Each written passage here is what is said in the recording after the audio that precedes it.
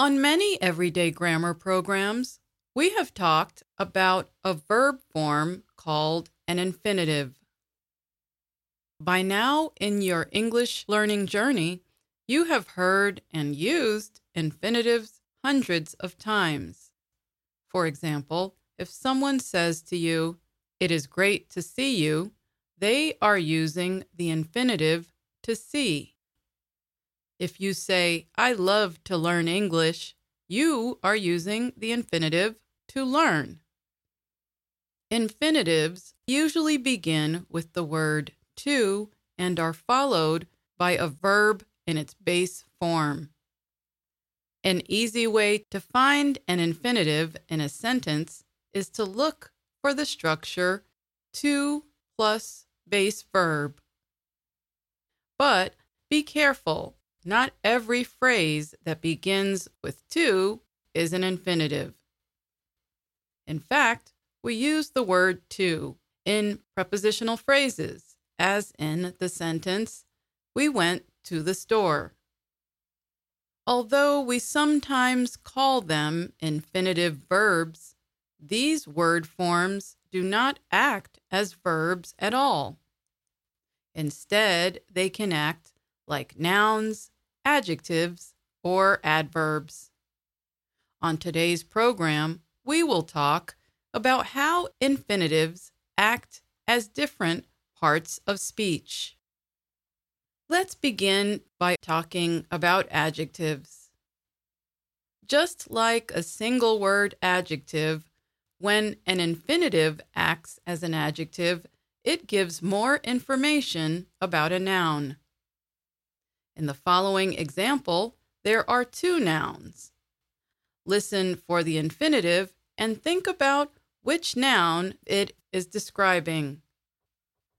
I sometimes buy magazines to read. Which noun do you think the infinitive to read describes? The answer is magazine.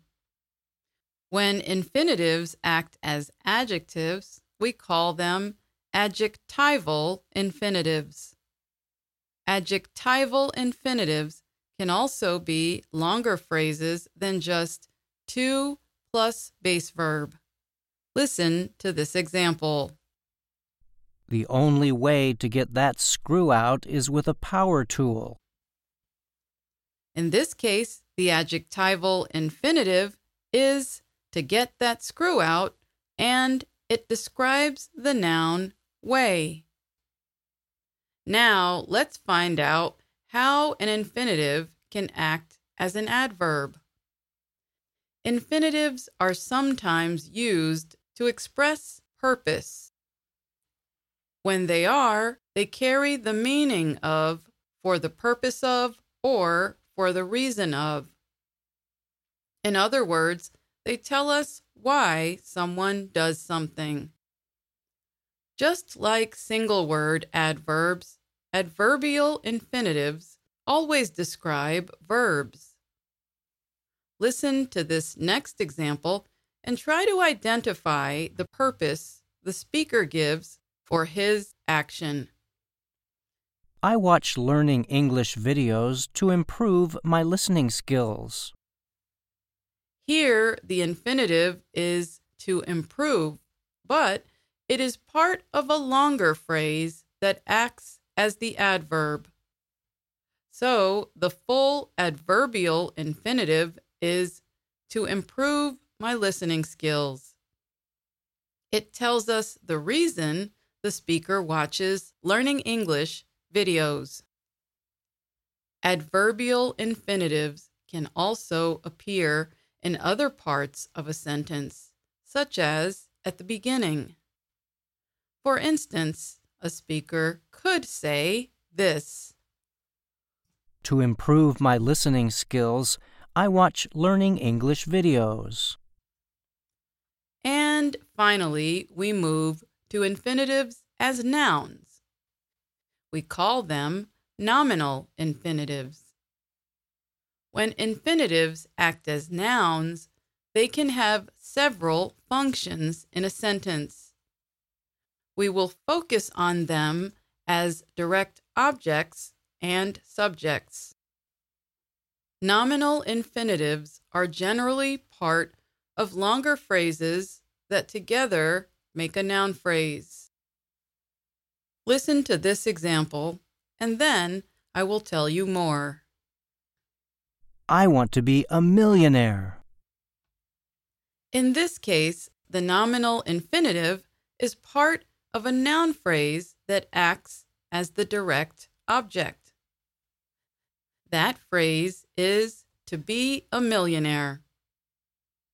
Nominal infinitives can also act as subjects, but this sentence structure is neither common in everyday speaking nor in formal speech or writing. Generally, you will find it in creative writing and literature. Listen to an example. To write music was his passion. Here, the noun phrase to write music, which includes the infinitive to write, is the subject of the sentence. All right, we have covered a lot. Now, we just have one more thing to quickly touch on: bare infinitives. Bare infinitives do not have the word to in front of them. Often, you will see them used with modal verbs. For instance, in the sentence, "You must follow social distancing rules," the bare infinitive follow comes after the modal verb must. Well, that's our program for today. Listen or watch for infinitive verbs wherever English is used. And for fun, you can ask yourself if the word is being used as a noun, adverb, or adjective, or if it is a bare infinitive. I'm Alice Bryant.